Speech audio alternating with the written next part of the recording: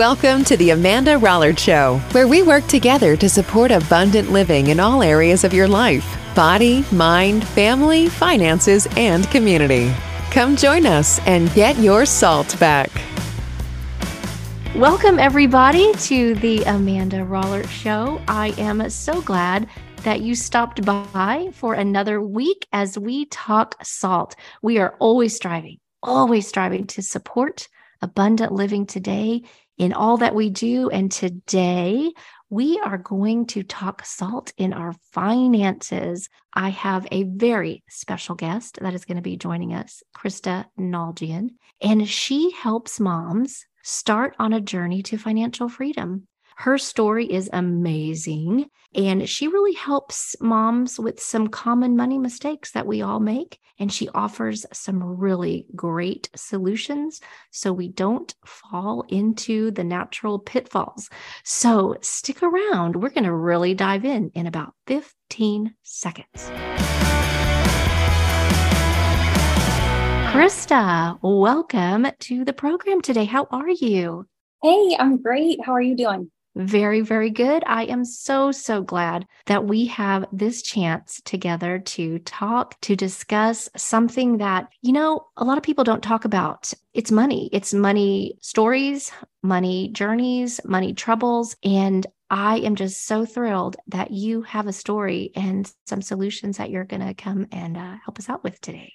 Well, I'm really excited to share. Thanks for having me. So before we actually get started, you have a very powerful story and you have a great program and you have some 3 steps that we're going to really dive into. But before we do that, I really want the audience to really hear your story. What was going on in your life that led you to be so passionate about this journey, this endeavor, this life passion in finances?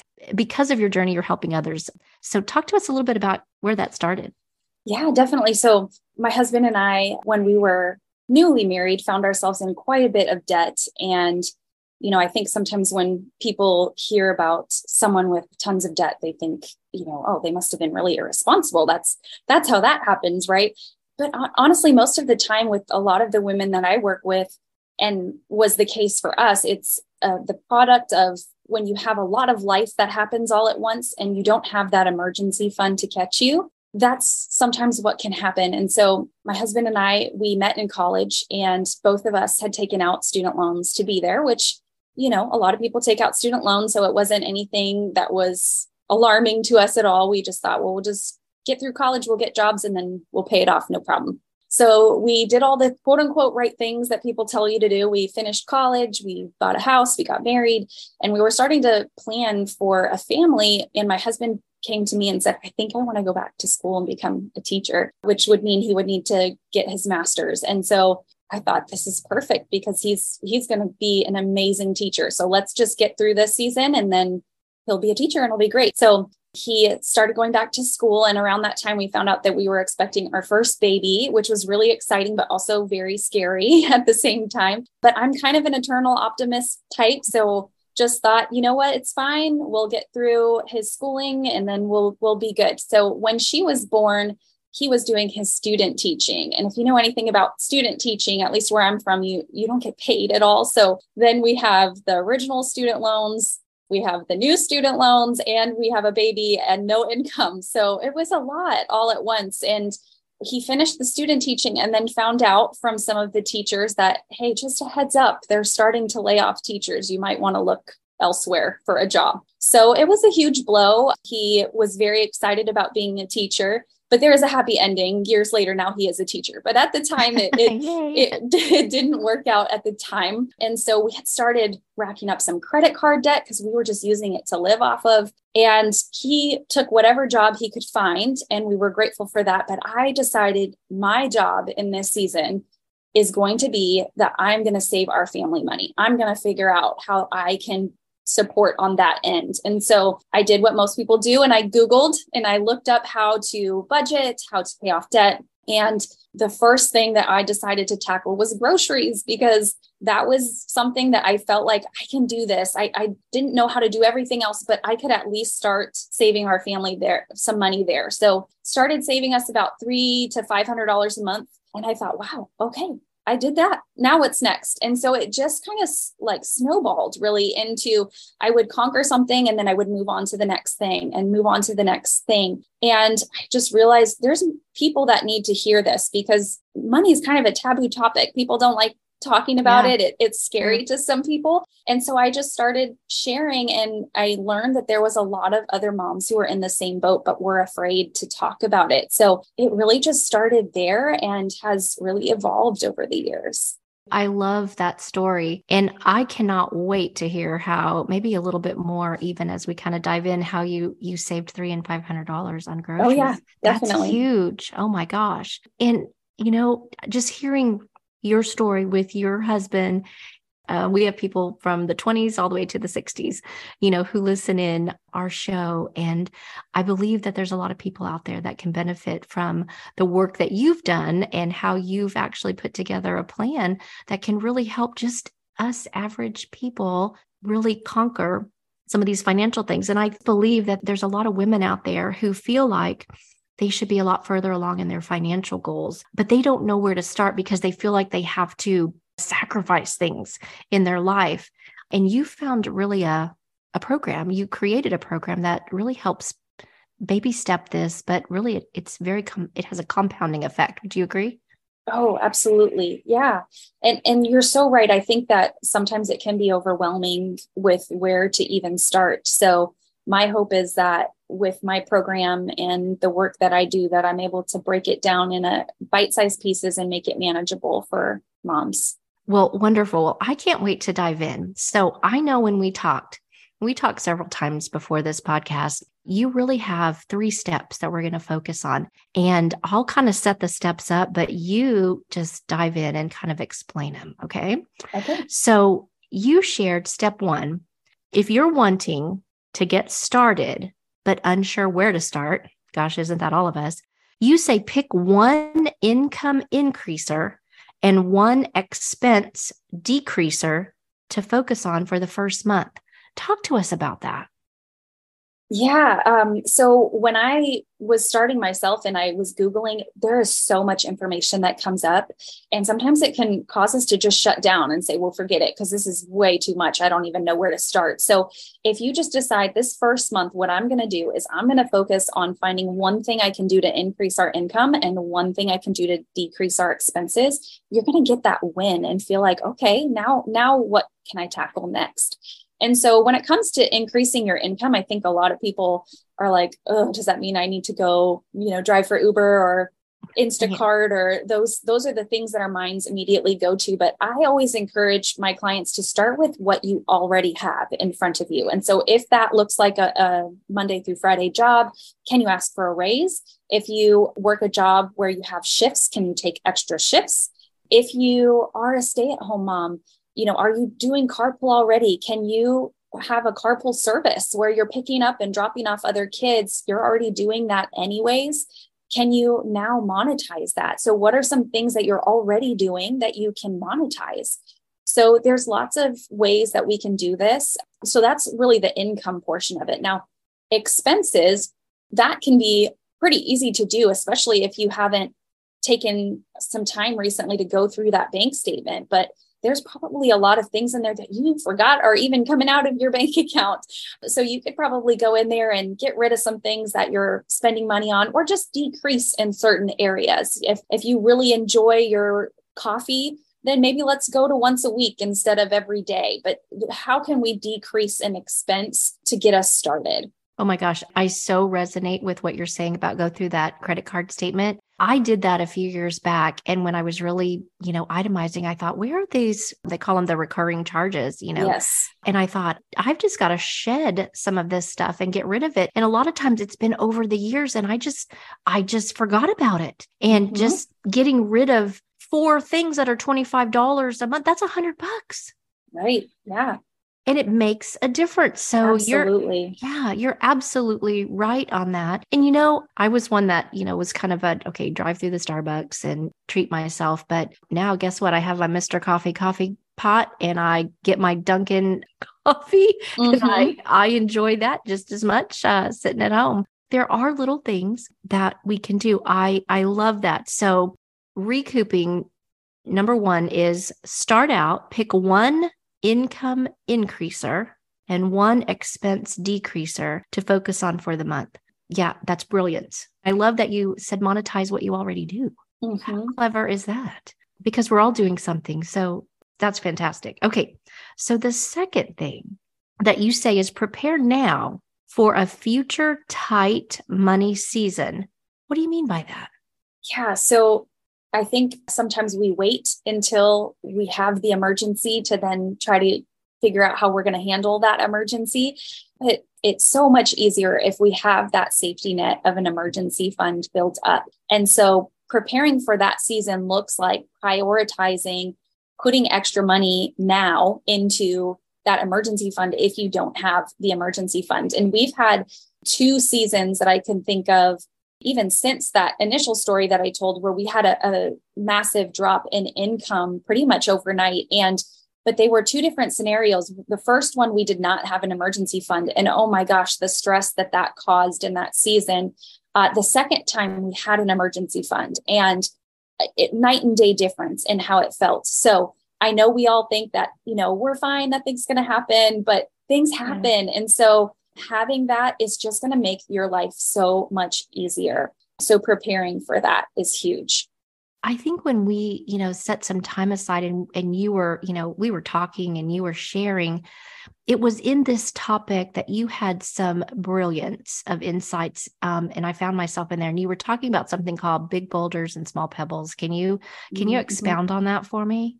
Yeah. So I think when most people start thinking about how am I going to fund this emergency fund, they think about the little pebbles first. So I'm going to cut out my Starbucks, or I'm going to cut out the Netflix, and those things are great. I'm not saying don't look at those, but they are such smaller expenses that it's not going to make that huge impact that you're looking for to really build up a sizable emergency fund.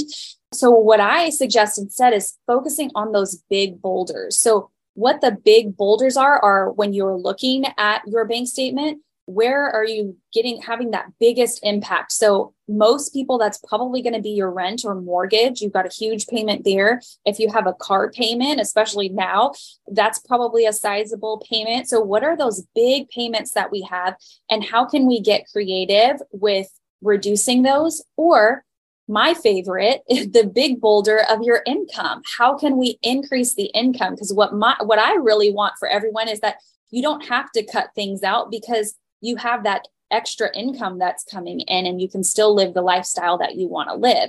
So focusing on those big boulders is going to get you that emergency fund a lot faster. I love that. And you know what? I'm guilty of looking at the small pebbles. That's how, you think, oh, I can cut here. But you're right. That's cents pretty much compared to when you're talking about the big chunks. It's the boulders. It's those big things.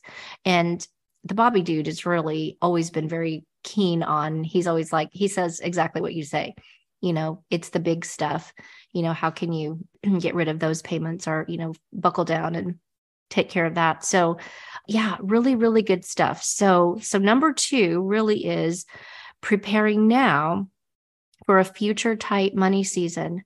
Do you get questions? So this is still on, preparing. When people say, I just can't see it yet, how do you help them through the negative, the doubt, the anxiety? Because sometimes people can't see it yet. How did you overcome that? And how do you help those that you coach overcome that?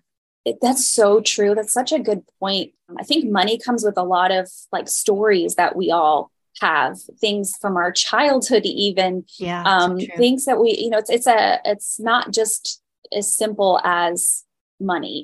There's so much that comes along with that. So I heard something one time that I think can apply to money and a lot of other areas. And that is that we have to stop rehearsing unsupportive programming. And so that's what I tell myself.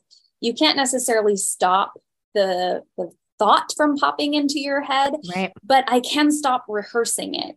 And so when that thought comes in of, for me, sometimes that is, who are you to, you're just a mom, you're not even a math person, who are you to think that you can, but to me, I will say to myself, that's unsupportive. That's unsupportive. And so those are just some things that I will say to myself to help. But I will say that most of us, when we start winning, we start feeling like I can really do this. And so if it's been a while since you've had a win in this area of your life, I would ask you, or I would ask you if you were my client sitting in front of me, when was the last time that you had a win with your money? And how can we get you a win quickly so that we can feel like, oh my goodness, okay, I did that. So now what is that next win going to look like? Well, sometimes you just really need to have that win to help you feel like, I've got this, I can do this. Oh my gosh, very powerful. So, so powerful. We've never talked about this, how you do your story was, don't be rehearsing this. You just say, nope, that's not it. And I tell everybody, I think probably from my first or second episode of the Amanda Rollert Show, our mind is our conscious mind and our subconscious mind. And we take things into our conscious mind. And the second we accept it, meaning when you start replaying it and rehearsing it, we accept it and it goes down to the subconscious to fiddle and, muddle up our lives and our thinking. And if we just stop it at that point of conscious mind, and I say, ping it off, just ping it back into the universe. Nope, that's not me. That's not my story. Love that. And so, but you say the same thing, but in a different way. And so I love that because I do believe our minds are so powerful. And I also love that you are gentle in your approach to say, how can we get you that first win if you haven't had a money win in a while? So powerful, just wonderful, wonderful stuff. Okay. So we've tackled number one about the income increaser and the expense decreaser. We've talked about preparing for a tight money season. And the third thing that we're going to talk about is you say, get creative with how you provide great experiences for kids on a budget, that your kids can still have a great childhood without having to overextend yourself financially. So please enlighten us and the audience about how you have made that happen. Yeah. So this one I'm super passionate about because I have 3 kids at home myself. And for a good chunk of time with them, we were in a really tight budget. But I just refused to throw in the towel and say that means that we don't get to do fun stuff as a family. That's just a non-negotiable. And so I think we just have to get creative. And what I always remind my mom friends is that what you're after is a feeling. And that's what we're going for, is the feeling. We can be flexible with how we get to that feeling. So a lot of us think of, the really fun, magical family vacations. And we think of that, and those are great. But if it's not in your budget right now, how can we accomplish that same feeling just with doing it in a different way? And I'll share a quick story from our own family. When my daughter was really little, when we were on a tight budget, we live in California, so there's beaches and beaches are free. So we went to the beach one year and it was really fun. And then the next year we decided to find a different beach. And we went to a different beach. And then I heard her telling someone, our family, we have a tradition that every year we go to a new beach. And I was like, oh my gosh, I didn't mean for that to be a tradition, but I guess she in her little mind saw that as this is what we do as a family. Every year we go visit a new place. And so we have carried on that tradition. She's 13 now. Every summer we find a new spot and we have made that our tradition, and it doesn't cost anything. So that's what I mean by getting creative. Maybe you don't live in California. There's no beaches near you, but maybe the mountains are near you.